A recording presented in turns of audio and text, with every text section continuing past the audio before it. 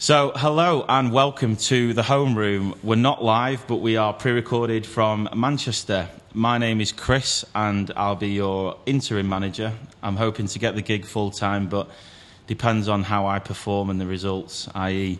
if anyone listens to it. So, what is the Homeroom about? Why should you listen to it? Well, through a specially selected mix of guests from inside and outside the game, we will give you authentic anecdotes, both funny and sad, first-hand experience and real insight which you won't find anywhere else. Why are we called the Homeroom? Well, quite simply, we're sat in the Homeroom in Umbro's headquarters and we couldn't come up with a better name. So without further ado, I'll introduce the four men who've kindly joined us for Programme 1. I was going to say on my left-hand side, but no one can see that. We have Guillaume Balaguer, both an author and authority on European football. Guillaume presents shows such as Revista de la Liga on Sky Sports, Spanish radio show El Larguero. El Larguero, close. Close. And he is the UK correspondent for Spanish sports newspaper AS. And if that wasn't enough, he's written an award-winning book on Liverpool and the first international biography on Pep Guardiola. Before I move on, Guillaume, true or false, you were ousted from one Torquid head position by Phil Jupitus of Nevermind the Buzzcocks fame. Yeah, that's right, because he's famous and I'm not, obviously. And yeah, it was we were doing the podcast in the Times with Gabriele Marcotti. It was our idea, by the way, and Gabriele stayed and I was moved on. So we're still friends with Gabriele, not very friends, but... And yeah, it was. They wanted to take it in a different route, but it was one of the early ones, and we had a great time. For me, some of the most enjoyable things I've done is with the genius of Gabriele Marcotti, so I'll forgive him. Okay, so not a tough act for me to follow then. We have Mike Rigg. Some of you may know him as the ex-head of academy at Sheffield Wednesday, chief scout at Blackburn, head of player acquisition at Manchester City, and most recently, technical director at QPR. So we'll correct those job titles, which I've lifted off the internet. Yeah, that's right. They're right? Yeah. Oh, spot on. So technical director at City, but heading up player acquisition. We have Steve Eyre, who's starting out coaching youth sides and won 5 youth titles and an FA Youth Cup. And I think, Steve, you've clearly edited your own wiki page, as there's nothing derogatory on you on there. He's got a wiki page. Why haven't I got one?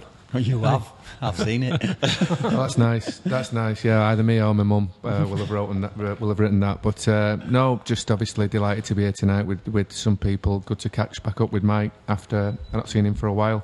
And enjoy my time at Huddersfield, despite at this moment it being a tough task towards the bottom end of the Championship and trying to climb up it. Well, hopefully we'll get through the show without getting you in hot water or the sack. And last but not least, we have James Beaumont, a former professional footballer who was on the books at Newcastle United and Nottingham Forest. James is a qualified journalist and sports marketeer, which essentially means he travels the world watching football under the guise of work. James, true or false, you have a keen interest in minor counties cricket and have acted as an ice cream seller at a number of events. I'm a keen cricketer, but you'll love this one. I was once playing cricket and an ice cream man dressed as a clown came to the dressing room and asked for me. And he's followed me playing cricket since I was 13, playing for England under-13s. Sounds a bit and he asked me to sign his ice cream van next to Shane Warne's name. And it was the roof. So the lads changed my Wikipedia page whilst I was batting. And then I kept getting emails from Umbro HR asking if I had an external business. That's true. So, Mike, I'm going to pick on you to start with. Okay. I think you were head of academy at Sheffield Wednesday from 2001, 2005, around that time. Yeah, about 6 years. What differences have you noticed in academy structures in the last few years compared to that time? It's quite relevant at the moment, really, because I'd left. I was a technical director of the Welsh FA. I left there to join Sheffield Wednesday. Sheffield Wednesday at the time and the academies at the time had gone what's undone, and Steve will be aware of this, the Charter for Quality. So Howard Wilkinson and a group of people had developed a Charter for Quality.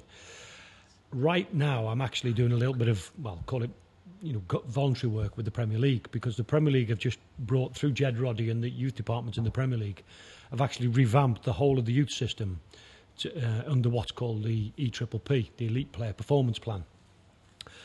I'd say the comparison between what I was managing or what I was involved in at Sheffield Wednesday and what all the clubs are going through now are poles apart.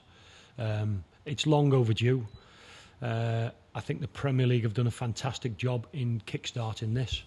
And I'm sure it's something we'll get into discussions about, because I think if and when this is followed through over the next couple of years, it will set English clubs off on as being world leaders in youth development, and something which they desperately need to catch up on Spanish and certainly in particular the Germans.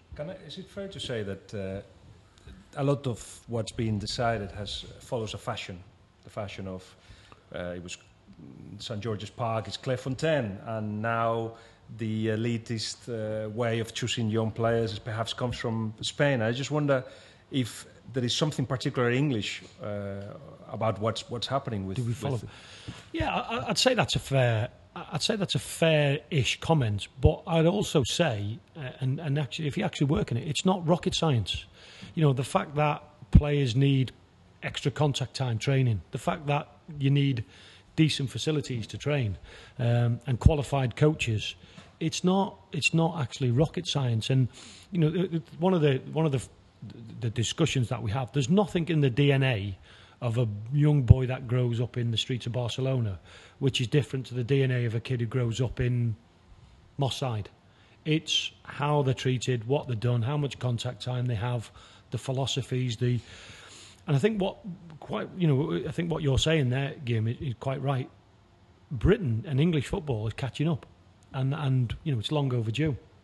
The Charter for Quality was a brilliant model, which kick-started a lot of clubs developing facilities. If you think of Blackburn's facility many years ago, but then it came to a standstill, and it's now only been recently revamped, but it's still. Probably they're going through. There's an external company called Footpass that come in and it's like every club's going through what's basically being described as an Ofsted inspection, where there's an outside external organisation called Footpass that comes in and does a 4-day warts and all inspection of your youth system, and at the end of it, each youth system will be given a categorisation. So Manchester City, I think, have recently been appointed the Category 1, right way through to Category 4. And there's a really strict criteria. And, to follow on from your point, yeah, I think they're catching up on other countries. I wasn't having a go. What I meant was everybody has got to find their way, and there's a lot of myth about the Spanish way of doing things. Only because we're winning. We won the Champions League. Barcelona won the Champions League twice in the last 3 years, whatever. We won the World Cup, European Championships and all that. I had to say this at some point of the podcast. Thank you very much. But it is wrong to think that that's the way to do things, because what is the Spanish way? Is it the Barcelona way, where you create players and select players to be in the first team? Or is it the Real Madrid way, where they actually play in completely different styles when they are 15 than when they are 16 than when they are 17? So there is no Spanish way. It would be a mistake to follow it to the word. But one thing that I think you get in it completely spot on, and having spoken to many managers and coaches about this, they're all agreed, is that what you're going to put together is the best players. They're going to play together and train together, the best young players. Instead of having one at, Peterborough and another one at Hitchin Town, whatever, they're just going to come together, and that's how you're going to get better players, by them playing together. Then, of course, Peterborough will say, but they're taking them away from us for like £20,000 instead of 1.5 million. Well, excuse me, you have sold players in the past. Your position as a club in the big picture has not changed. So what will 1 million give you when actually you're going to help English football, both national team and clubs as well, to develop? Well, it's down to every individual club. I mean, if we're just using Peterborough as an example, I mean, I know Darren and Kev Russell quite well there, and they're passionate about the young players that come through. But Peterborough have got the option, invest in youth.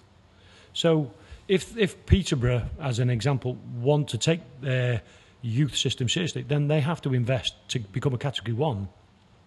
They have to invest the same as what Manchester United, Man City, Liverpool, Arsenal are investing. So and Category 1 then is irrespective of position, league position? No, it's a criteria. This isn't just about... The Spanish model is very chic at the moment, which is great because they are doing... Spain is doing something right. They are doing something right. So naturally, everybody wants to know what they're doing. But what the EPP's done, and great credit to Jed Roddy and the Premier League, they've scoured the world. They've gone into Europe and they've picked the best models and they've looked at what's the best facility, what's the best staff, what's the best qualifications. Now what this is down to the individuals, how they apply the regulations and what philosophy. So every club's got to have a philosophy. Now whether the philosophy, and I know what Liverpool's very much under the 4-3-3, and you'll know the names of the lads that were there from Spain who... Yeah, Pep Segura and Roda Borrell. Yeah. Now I was speaking to a couple of their staff. The impact that those staff have had on the local, the British, the English staff that are at Liverpool's academy is massive. That is, I think, and that is the secret. I spoke to... Coach has been coached. I spoke to a young lad there who works with the under-18, Steve Cooper, the ex-referee, Cooper's son, brilliant. He said he's learned more from... more from him in 12 months than he probably has in the rest of his career put together. There's one thing that Pep Segura has done for Spanish football and people don't realise. In fact, we need to do something. I need to explain this somewhere in Spain because people, even in Spain, they don't realise. In the 90s, when the Olympic Games took place in Spain, in Barcelona, the government put a lot of money into preparing athletes and coaches to give the best of themselves. Yeah. So Pep Segura was member of an institute, a sporting institute in EF, it's called, and he was coaching, and this is a guy that has got a lot of knowledge, has been abroad and knows everything. He was coaching coaches. The consequence, the success we're seeing now is that coaches were coached. That's number one. And they have lots of thirst for knowledge, and they want to go abroad and get stuff from all the foreign people that are around. That's what one of the reasons for success. So you've got coaches wanting to learn. But there's another thing, and this is cultural, and I do not know how you can fight this. I feel that in England, I'm getting my coaching badges as well.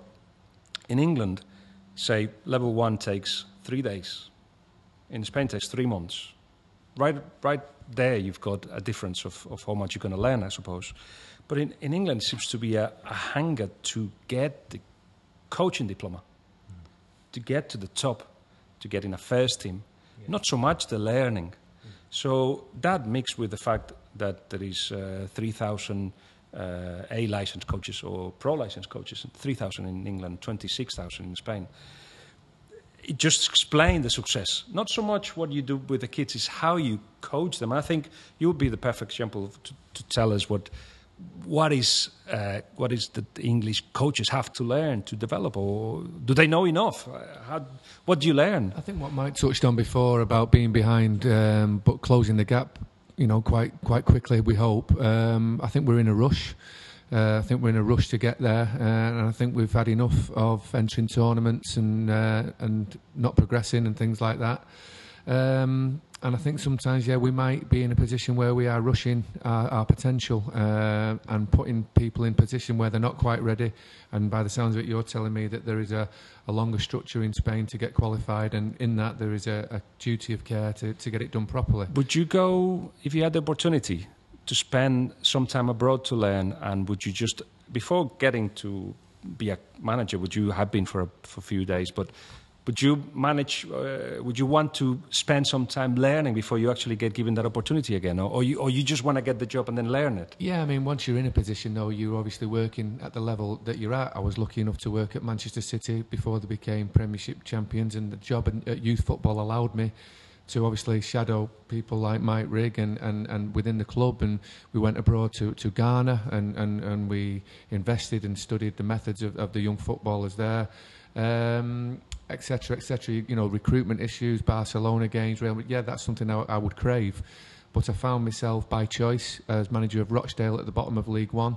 Now I'm at Huddersfield as a coach.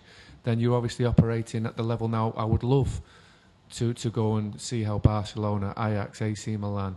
I'd love to go and say to Mike, can I come with you on your next journey? But in truth, it's not actually relevant to the job I'm doing at the moment, which is in the bottom middle of the championship. So I crave what you're saying, but the opportunity to do so would have no relevance to my position. James, can you talk from the perspective of a young professional actually in this system? So what worked, what didn't work, what did you need more of, what wasn't there? My time at Newcastle, I first went there as an 8-year-old, and John Carver, who's now a well-established, well-recognised coach at senior level, he was kind of overseeing that kind of 8 to 16-year-olds, a very technical coach, very enthusiastic, and he kind of installed at a very early age, that ability, to that technical love of the ball, and a very different way of playing that. Clubs 20 miles away were preaching very differently. So my kind of education there, was fantastic. Where it changed and where, I've done a study on this, was where you looked at the Charter of Quality, which was at the time revolutionary. It was a fantastic, platform, which was a massive change from what it had been to. So at 10, 11, this came in. Now, that's outdated for whatever reasons, but it was all brilliant. New training grounds were built, state-of-the-art, technology, fitness coaches, dietitians. So this was all kind of happening as I'm going through the system. But, whether it was my ability that failed me in the end or lack of opportunity, I'm not sure. But it came to a point where I was at Newcastle for, the success of the club. They were in the Champions League. Bobby Robson had a lot of money, had to... Even you can relate it to what you're doing now, Steve. Your livelihood depends on you keeping them in the team. So if that keeping them in the league. So if that means, you staying there rather than, kind of pushing yourself. Bobby Robson was right. We need to keep investing. Bellamy, 22 years old, 5 million. Jenis, a year older than me, was bought for 6 million in my position. So that was kind of blocked. So this educational path was kind of. Heading me. You knew you had to go somewhere else. Yeah, because this was blocked, so I went to Nottingham Forest, a place which epitomised the Charter of Quality. Did you go there full time or did you go on loan? No, full time. Transferred there. Yeah, through Paul Hart, preached playing football the way that everyone. Howard Wilkinson wanted everyone to play out from the back. 3 months into that, he got the sack and was replaced by Joe Kinnear, who was 20 years behind this Charter for Quality that I'd spent a decade developing through. But don't you think though this is incumbent upon youth systems now? I think if a player's coming through, and to your point, I think if a player's coming through a youth system now, and if every club plays 4-3-3, plays out from the back, in some respect we're doing our players a disservice because you've got to be able to adapt. Playing in Champions League football is different to playing in second division football. And what I find, and I was actually at Wigan under 21s, and I was talking to Roberto Martinez the other week.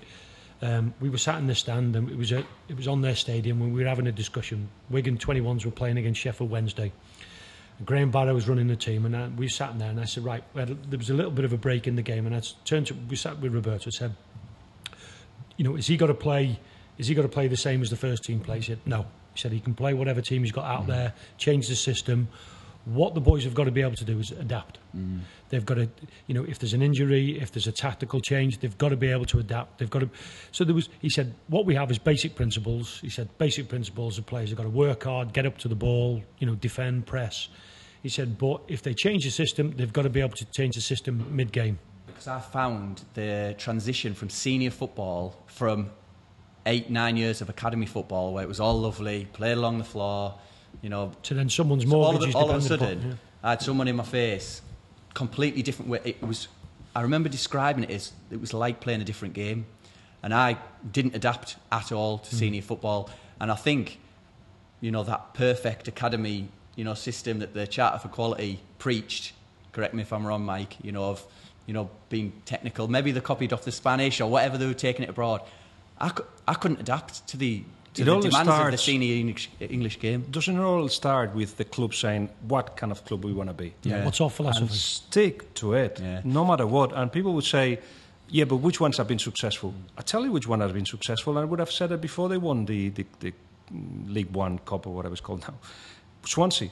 Only because they are punching above their weight, and they're punching above their weight because of they sticking to an idea. They actually had a file of 10 managers that were going to replace Brendan Rodgers, and they're all from La Liga, because that's where they want them. And if it wasn't Michael Laudrup, and by Michael Laudrup now was, do you want to renew? Because if you don't, we still got the list. We want this kind of manager. We've got the idea of what we want.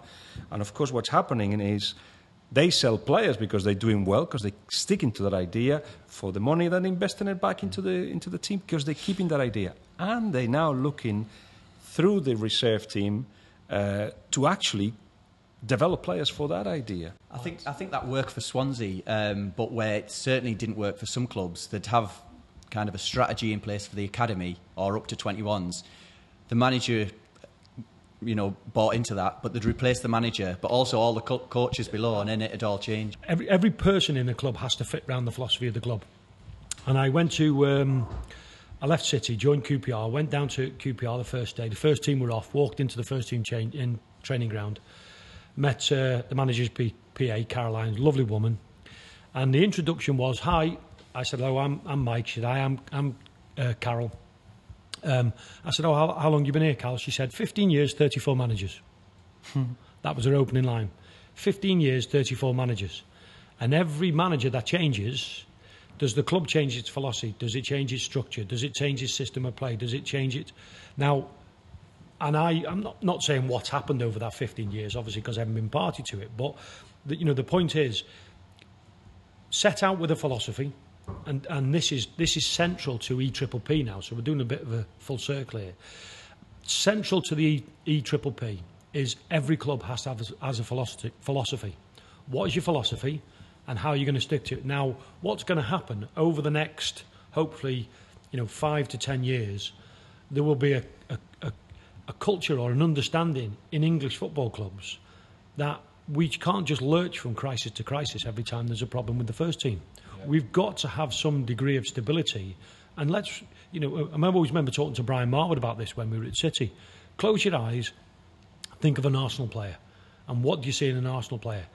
Close your eyes and think of a player from X. Can you see the same thing? And the answer is no. And don't forget that if anybody puts the example of Barcelona, just smack his face or her face.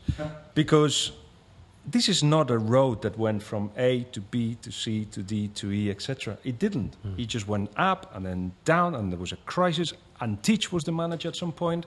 It goes from Johan Cruyff to Robson to Van Gaal, and it's just completely different. They hit the jackpot because they've got Messi, and they've got Iniesta, and they've got Xavi, and they've got Piqué, and they've got... That's one reason. Reason number two, these guys have been playing the same way since they were kids. Yeah. So they get to the first team and they know they don't need much explanation. Who would you say was central to that change then?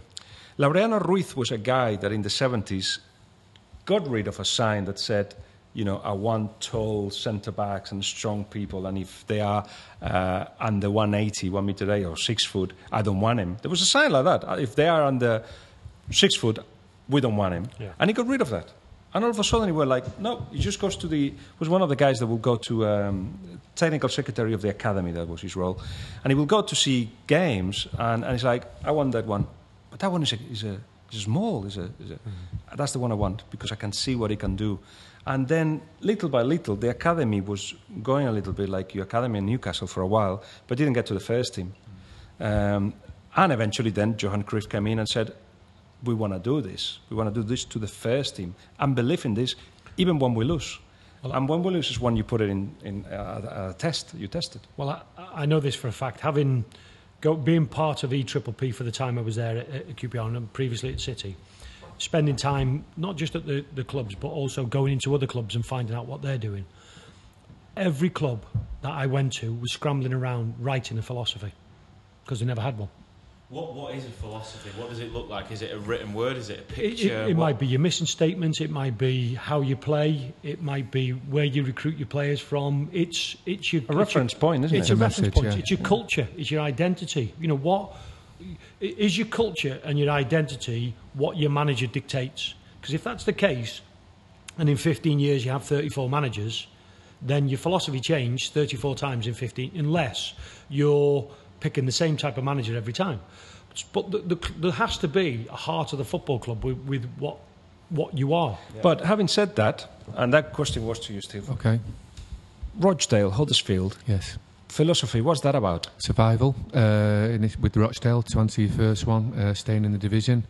Huddersfield came out of the division the other end via a playoff at Wembley on penalties and to go into the next division. So it's all about maintaining or climbing out division and not going out of it. So it's ruthless. But there's a difference straight away, isn't it? It's not for the purist. No, but Mike is. You are talking from the elite. You are at the elite. No, but I'm just going to jump in, and exactly the same example. Crewe.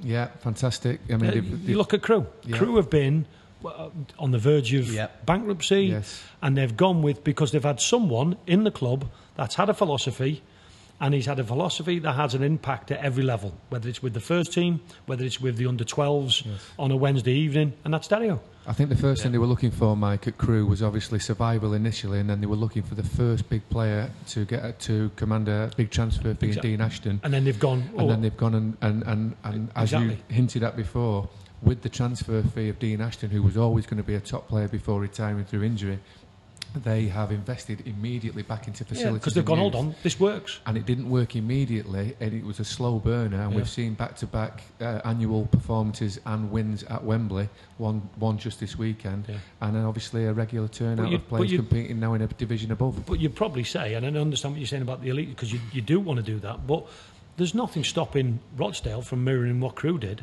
No. There has to be a desire and a will inside the football club to be prepared to do that. But is there a risk of clubs copying or just mirroring an ideal of a philosophy, 4-3-3, play out from the back, or will we see... Who invents the best ideas? The best ideas come from pinching the best. If I just say about the Rochdale situation for myself, they created their own philosophy and decided that they wanted a young manager. So I took the position, I was 39 years of age. And it helped that I'd had 21 years experience at Manchester City, fly on the wall, schoolboy coach, youth coach, reserve coach, and a fly on the wall, like I say, at the first team level, and that was their philosophy. We just managed to avoid being outside the bottom four, dropped into the bottom four with a draw with a home game against Yeovil, but despite playing ever so well, it was 0-0. I was relieved of my duties, and albeit that he's a friend of mine, they gave the job then to a gentleman who was like nearly 22 years older than me. So the young coach, the gentleman on the field who could inspire and develop young players, was replaced by somebody out of the division below in League Two, who was approaching 60, who was an out-and-out manager rather than a coach. So just to back up Mike's saying about philosophies, one thing is creating them, but what you've got to do is stick with them, support them. That's the test. And first of all, apologies, because I didn't know you had been at Rochdale, so I said that you had been managing for a few days. I didn't mean to disrespect that you didn't know, but somebody should write the history at the moment, going back to Spain, because it's the fashionable one, and Barcelona as well. Someone should write the history of Barcelona losing and how they still stick to the philosophy, because everybody's just keeping seeing this Johan Cruyff. I think it went like Johan Cruyff, Louis van Gaal, Rijkaard, Pep Guardiola, hey. And it's not like that at all. There's the other history that should be given to all these people that want to mirror a little bit the Barcelona thing. Manchester City start the building from the ceiling by making these amazing infrastructures. Is there any other infrastructures like that in the world? It's like unparalleled. It's just unbelievable. The whole project is unbelievable. Philosophy, they talk about fans, being close to the fans. How do you portray that into a football team? I don't know yet. But they seem to think that is the way. But in any case, they're talking about La Masia. Somebody came up with the word La Masia talking about the academy of Manchester City. Mistake, because you first have to know what you want to do. And all they're doing is buying some players from Barcelona or whatever, when they should be buying the coaches. It's the ones that are going to make sense of the building that's there. I think that will be corrected. There is people there now that know how to do things in certain way, which is more or less what Manchester City want to do. I'm talking of Ferran Soriano, Chiqui Begiristain, and it may change, but you started, didn't you? You started with the building. Yeah. And then it went on into... Well, we started with the first team, didn't we? And then... The first team. A bit of a statement there and build from there. Just going back to philosophy, I think, Steve, you said the word survival. Will we see clubs, openly admit that? Will we ever see a club that says we're not long ball merchants, but we'll do whatever it takes to stay in the Premier League or stay in division, Yes. the top division or the Championship, or we want to just cement that position however it comes? Yes. Is that a philosophy of any club? Can it be? I can think so straight away. As much as he would probably sit here and explain that he loves the beautiful game and he trains and plays possessions and does curver skills each morning, but there's no doubt about it, Tony Pulis plays a certain way to stay in the Premier League, and he's done it to fantastic effect over previous seasons. And at this moment in time, he's not having the best of times, but he doesn't look like he's changing his philosophy. But he's got his own, and it's his way of how he wants to work within his club. And like I say, he's not having a good time at the minute, but I think that's a completely different philosophy to someone, say, of the likes of Arsene Wenger. But there's the wrong assumption that you've got a saying here, the right way of playing. I don't agree with that at all. And in Italy, in Italian, in French, in Spanish, that expression doesn't exist. There's no right way of playing. Stoke is playing to their strengths. And they actually have a philosophy, as you say. They look for players that can play to that kind of style. And why not? Ask Rafa Benitez and Ancelotti and people like that. You're going to Stoke next. Oh, bloody hell. Yes, of course. So that means... And I recently was in Stoke and I said, you've got a myth.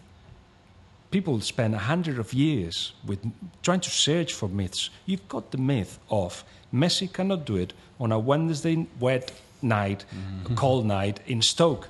It doesn't matter if it's true. You've got a myth. You've got people thinking twice when you go to Stoke. It's like, oh God, Stoke. Yes. Very difficult place to go. Brilliant. There's no doubt about it. At Stoke, every opposition, especially at the Britannia Stadium, they simply go as big as they can because they know, albeit that Rory Delap's not in the team anymore, they know that they're going to get an aerial assault. So and the fans and the stadium, absolutely, and the noise. So I think what Mike said before about youth players and development squads learning to develop and also to adapt, that's key, because when you go into the top flight of English football, you've probably not got the same game of football 2 weeks running. So, and I think that's what makes it a fantastic game. So, Mike, from a recruitment point of view, do you think Tony Pulis is, if he's buying into the philosophy or whatever it is, do you think that's fed down into the recruitment at 9, 10s, 11s, 16s, 18s? Very interestingly, they've recently appointed Mark Cartwright, who's the technical director. Yeah. That's the first time the club's ever done that. Mark was an ex-agent, worked for Beswick Solicitors. Great guy, ex-goalkeeper for Wrexham. And they've just appointed him to be that conduit, middleman between the board and certainly head up their play acquisition and scouting. But will that feed right down to, if they're part of the EPP, I'm not sure what grade they've got, will that feed back into that? I can't answer what Mark's doing, and I'm sure what he does do. But listen, if you look at every football club now, the people who run the football clubs are businessmen. And despite what everybody thinks about the time at Manchester City, and I can tell you what the reality of the discussions were, yes, Abu Dhabi invested a fortune in the first team. But we were having conversations from day one about investing in youth, about bringing youth players in. Because no club really wants to, well, you can't now with financial fair play, but very, very few clubs want to keep on spending £30 million and 175, £200,000 a week on salaries on players when you can have produce them through your own system. So I'm sure whether they do it this year or next year or 3 years, but if it's something that Stoke have adopted through appointing Mark and they stick with it, it will develop over time. Manchester City is fascinating because it's all what we're saying here. On one hand, yes, they do have the philosophy, and actually you were talking about it. You were talking about developing that philosophy. But I never heard a bigger gap between the academy and the first team in any other club. Even, everybody else seemed to have, sometimes even players training with the first team. Now the academy people, the academy players at Manchester City feel like they are in a different planet to the first team. And it's about believing in the idea. At the top, they do believe in the idea. At the bottom, they do as well. They don't have the manager that believes in it. For whatever reason, they may decide that at the moment it's about winning the league and whatever. But they have to correct that, and there's a lot of quality, brain quality in that club to actually correct it.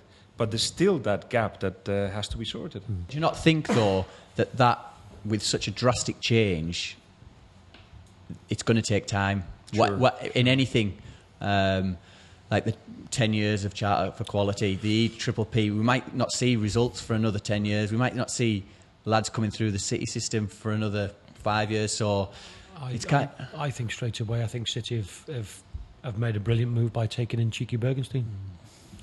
I think that's going to be one, unprecedented in football in Premier League, and I think the impact that he will have on the club, and already speaking to some of the lads in there, his ideas, his philosophies, talking to some of the scouts there, they just said it's fantastic. In terms of what, Mike?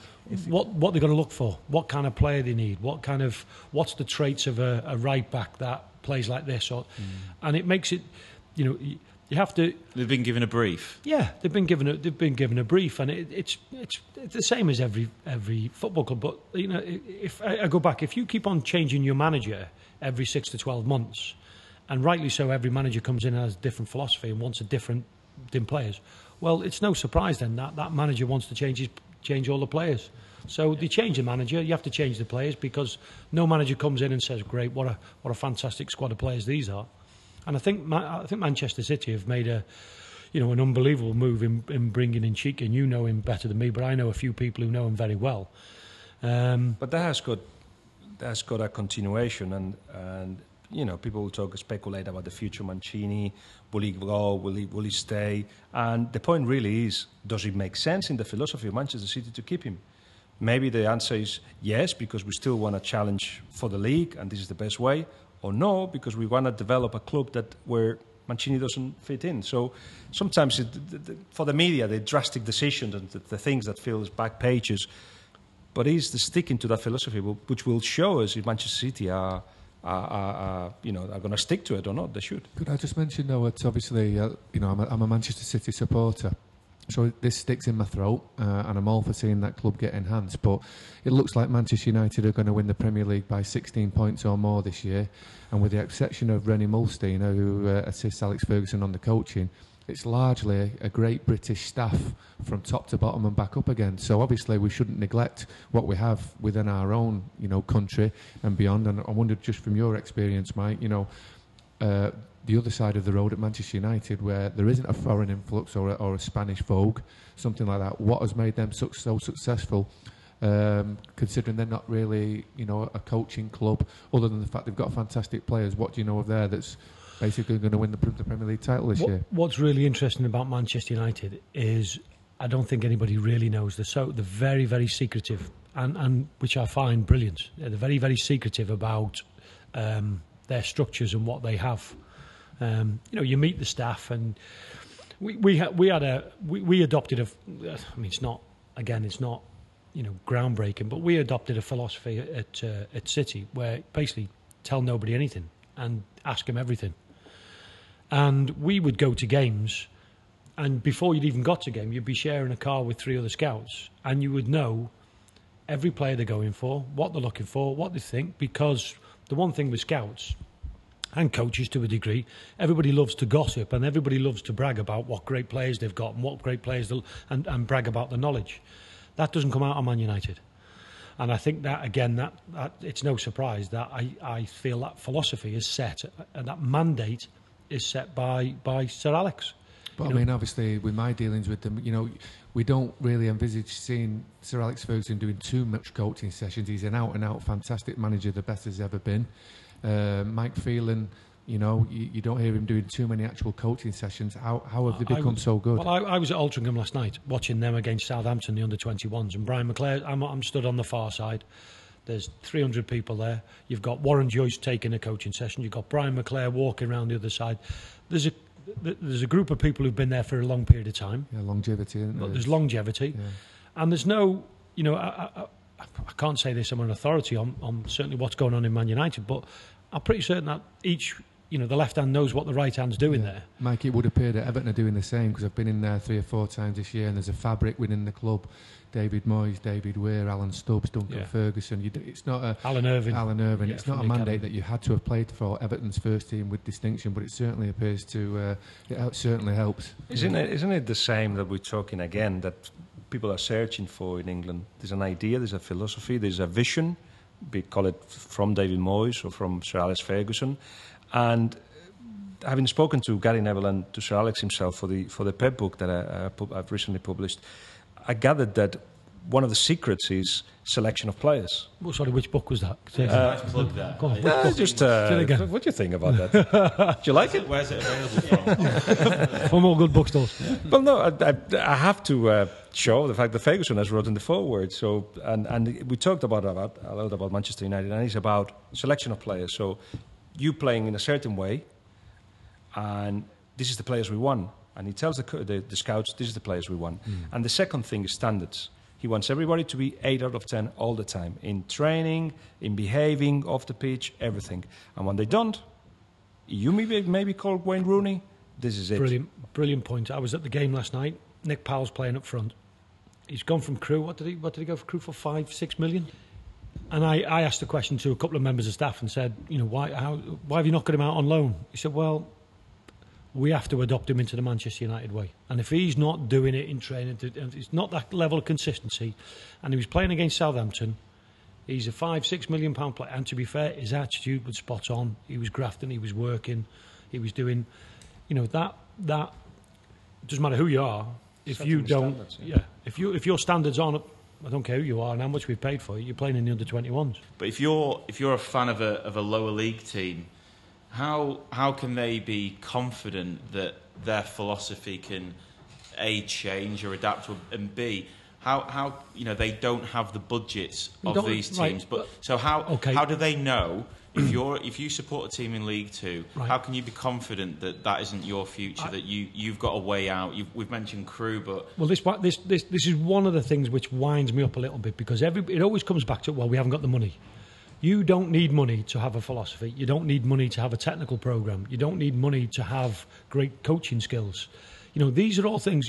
You can have £100 million facility with state-of-the-art equipment, but if you haven't got coaches that instill the right principles in players and have the right contact time and give them that doesn't cost money. And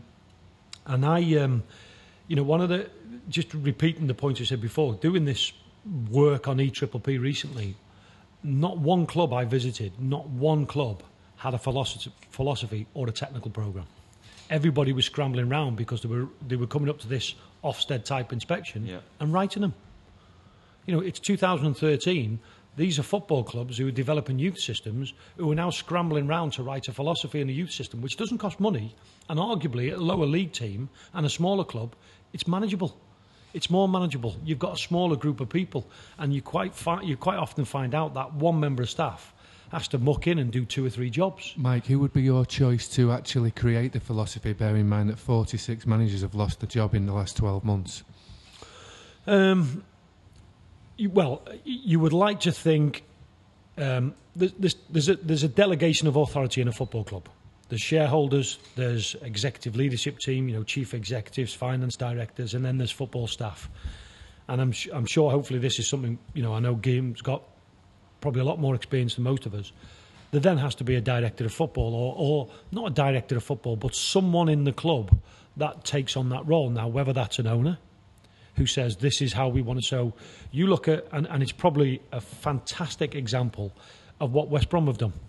You've got Jeremy Peace, who said, 10 years ago, this is how I'm going to run this football club. This is how it's going to run. This is how it's going to work. And everybody has to buy in for that. So they appointed Dan Ashworth, and it's no surprise that Dan, in the last 10 years, has been an unbelievable success. Very low-key, very much under the radar. No press interviews, doesn't want to be the first team manager. But that philosophy, by all accounts, was set by Jeremy Peace. So somebody in the football club has to be prepared, and ultimately, that delegation of authority comes under the right of the owners. And you have to be also very strong-minded, because that goes against the culture of England and Britain. So I don't know which one is the best way of doing things, but there is another way of doing things, which is the director of football role that you're talking about. Nicolas Cortese, for instance, at Southampton, is that kind of leader at the club with the idea, with the vision, wants to do it his own way, and if that means getting rid of Atkins in the eyes of the fans and the media and everybody else at the wrong time, he does so, because he's got a thing in his mind. Now that goes against everything that anybody will praise you for in England. It's coaches have to be 10 years at the job. Well, maybe yes, maybe not. It depends. Depends on, again, going back to the same. What is the idea? Where do we want to go? Are we going where we want to go? Is this the person to do so? And that kind of questions are asked by West Brom, by Southampton, by Wigan as well, by Manchester United.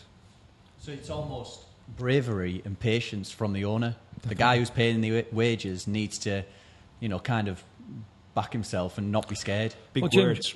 Yeah, but James, you only have to look at it. Clubs lurch from crisis for crisis because you said before it was the fear of going out of the league, fear of, and I can understand that. Yeah. A fear of staying in the Premier League. I can understand it completely. But Mike, are we ever going to get away from that because the rewards are so big that if you're in the bottom half, you're looking over your shoulder? I'm sure you are, but I think you'll find there's a different culture of.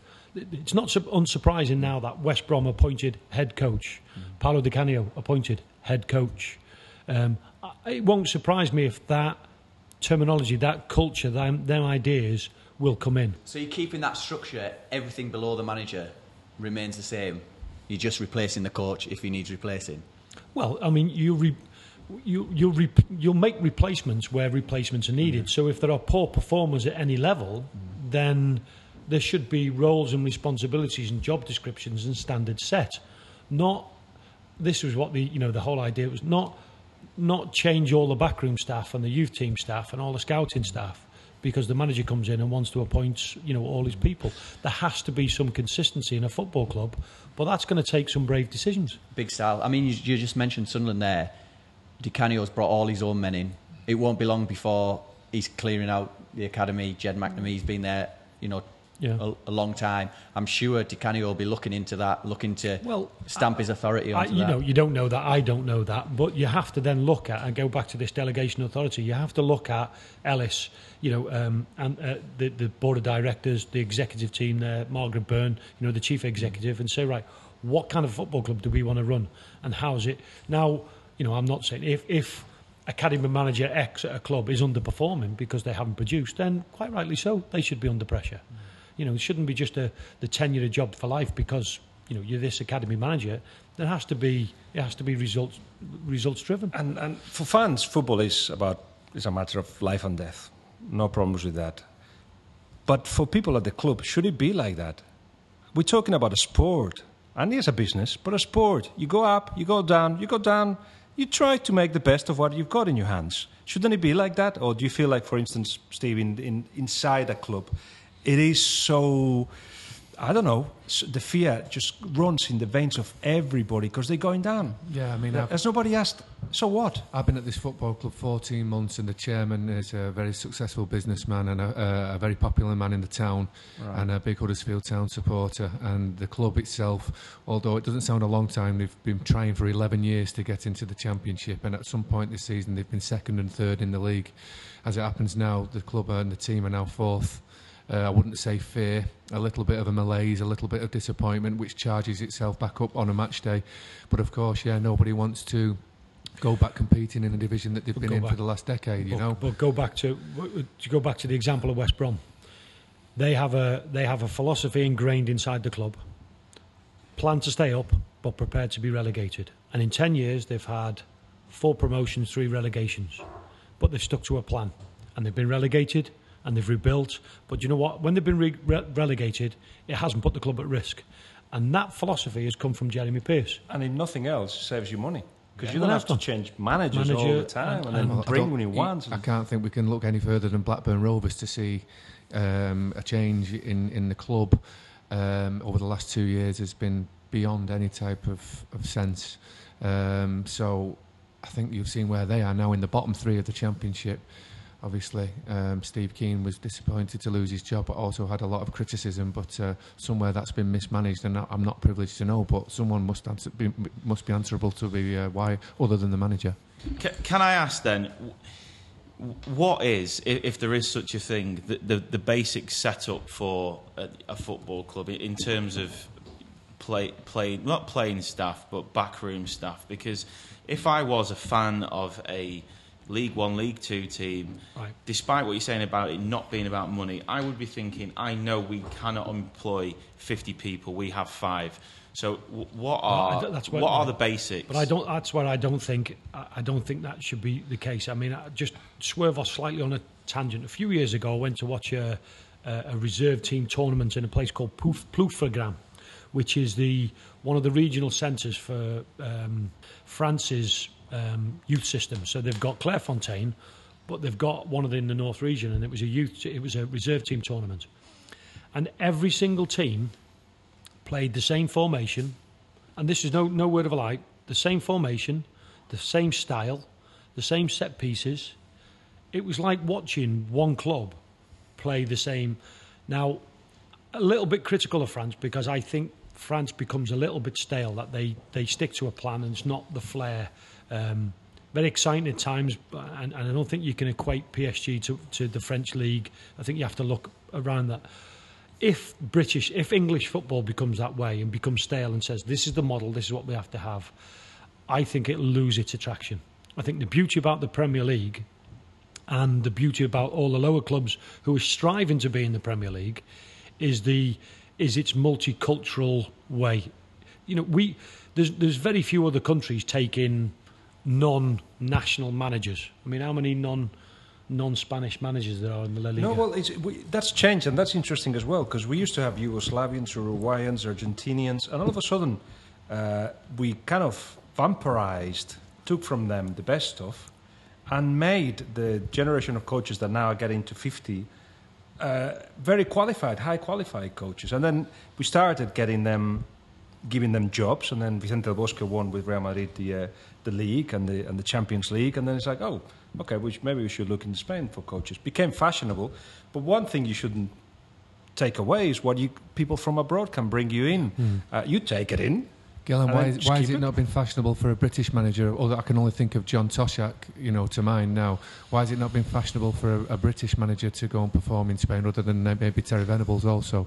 Bluntly, for the same reason why people don't leave United Kingdom generally. Life here is very good. You're very well paid. That's interesting, yeah. You don't learn a language. Yes. Don't need to, because you go with English everywhere. And that thing we were talking earlier, perhaps that need, there's 25,000 pro-licensed coaches. So everybody's working so hard to be the best one. Everybody at the top, the really good ones, are really, really good ones. Is there a perception that we moan about it, but deep down we are actually addicted to the blood and thunder and guts of English football? We moan about it and say it's got to change, but deep down, I don't believe most of you when they say, "Yeah, I want to go abroad." I mean, I've heard it from David Moyes. I just want to coach in Spain and all this, and learn the language. Oh yeah, tomorrow. Yeah. So there is so much passion for football. You don't see it anywhere else.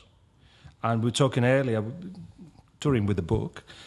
Everybody has to talk from their own experience. Is your book out? There's a limit of 3 plugs, I think. No, you can cut that out. But I'm going to read it. 500, 600 people in Glasgow, in Belfast, in Dublin, just coming to hear about Pep Guardiola in Glasgow, in Dublin, because the passion is there, the interest for football is there, the money is there, the facilities are the best in the world, the stadiums are the best in the world, the fans are the best in the world, no doubt about it.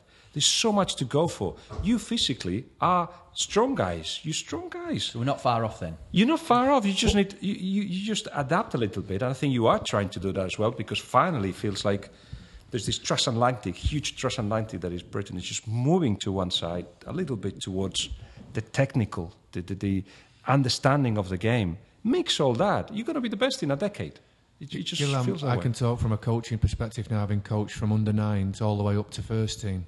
And I worry in this country that once you get to that fantastic place that you strive to, i.e. making it first team and become a regular, that actually players stop getting coached and coaches stop coaching, and the best coaching sessions go on in schoolboy and youth football. And I know we've already touched on it already, that when you get to a senior level, with the points being so precious, that you are coaching to win as opposed to coaching to develop. Just to argue with you, there's not much coaching in first teams in Spain. Okay. Would you describe it as maintenance? Yeah, that's it. You just have to remind them. Yeah. You just have to repeat exercises so they know what they want from them. Yes. Real Madrid, you go to see them coach. There's no secret. Guillem, I got told that Pep Guardiola coaches from the goalkeeper up to the 18-yard box and tells his players, I can teach you the game from there, anywhere from there to there, but I can't in the penalty area. That's where you just must use your imagination. And Certainly. But you see the training sessions, pig in the middle, and possessions, Yes, and well- retention of the ball. That's all it is. Yeah, well, it's maintenance, isn't it? That's it. It's good players being kept happy and being kept That's fit. it. So it's not so much, I think, it's not so much what you're going to do at the highest level. It's just what's happened before, what you're bringing with you. And as you were saying, Mike, earlier, everybody gets born the same in Brazil, in Spain, and no, I'm going to start it with how the sacrifice that Messi had to take to be a top player, because people think this is a guy with a talent, and this is exactly what you're talking about. At 13, when he was 13, him and his young parents went to Barcelona. 3 months later, his parents had to separate. These are guys that have been together since they were 12, had to separate, and the mother had to take the daughter and one of the brothers back to Argentina, and then, in fact, the two brothers, and Messi stayed with his dad. At 13, your mum, this is Argentinian culture, Latin culture, where it's a matriarchat. Everything goes around the mother. The mother had to leave. He was crying every day, as well as injecting growth hormones every day as well. So this is what you have to go through. And if it means getting up early in the morning, and I think I disagree with you in terms of players that I perhaps don't have the quality, have enough passion though in England, and they will go, a lot of them, through that. I've been recently just doing a little bit of work with Mike O'Neill with Northern Ireland, and the Irish FA are trying to restructure their development system there. And and I went over and had a meeting in Belfast recently, and it was, well, we're not that big, and we've only got a small country, not a great population. And I said, well, what is it then about Atletico Bilbao that, if I'm right, never been out the top division? They have produced top league class players, and yet they can only recruit from the Basque region, and the Basque region is a population of, I don't know the figures, but it's very small. Less than 1 million? Less than 1 million. Right. Yeah. They actually stretching it a little bit and trying to find relatives in Argentina and stuff like that. But they will just be how do you say, the thing, the exception to the rule. Coaching is about working hard with the kids in a way of playing which they've been playing for, I don't know, since I remember for certain, 50, 60 years, which is very English. They're not scared at all of the second balls, and they make life very difficult to teams that go there. They play it on the wings, so they need players that can play it on the wings. They need strikers like Llorente, Muniain, Javi Martinez. They're a bit of a one-off. And in fact, getting a little bit into the politics of it, Llorente is from Logroño. That's not the Basque country, but we won't say anything. So they have that sometimes, but generally, as you said, there's only 3 teams in Spain that have never been down, and Athletic Bilbao is one of them, Real Madrid and Barcelona are the others. So, sense of belonging, coaching, a club with a clear idea, and players that are very well paid, by the way. At the moment, those players don't go anywhere else because they only pay 20% taxes instead of 45 or 50% taxes. So, and they stars in their own village, because it is a village, Bilbao. And they are stars, and they enjoy just being out there and being treated like stars, because somewhere else they will just be another player. So it's a strange mixture because... But again, it's a culture, it's a philosophy, it's something which is ingrained. All that is that people are trying to reproduce in England, and I hope it works. You have to base it in all those things that they learn from abroad, but adding their own personal stamp, which I'm... don't know what it is yet. Well, gentlemen, a huge thank you to Guillem, Mike, Stephen, James for coming on our debut show, and thank you to you for listening as well. If you have any suggestions or questions, then we're always looking to improve our game, so please feel free to tweet at Umbro with the hashtag #TheHomeroom, and we look forward to meeting up again. Thank you.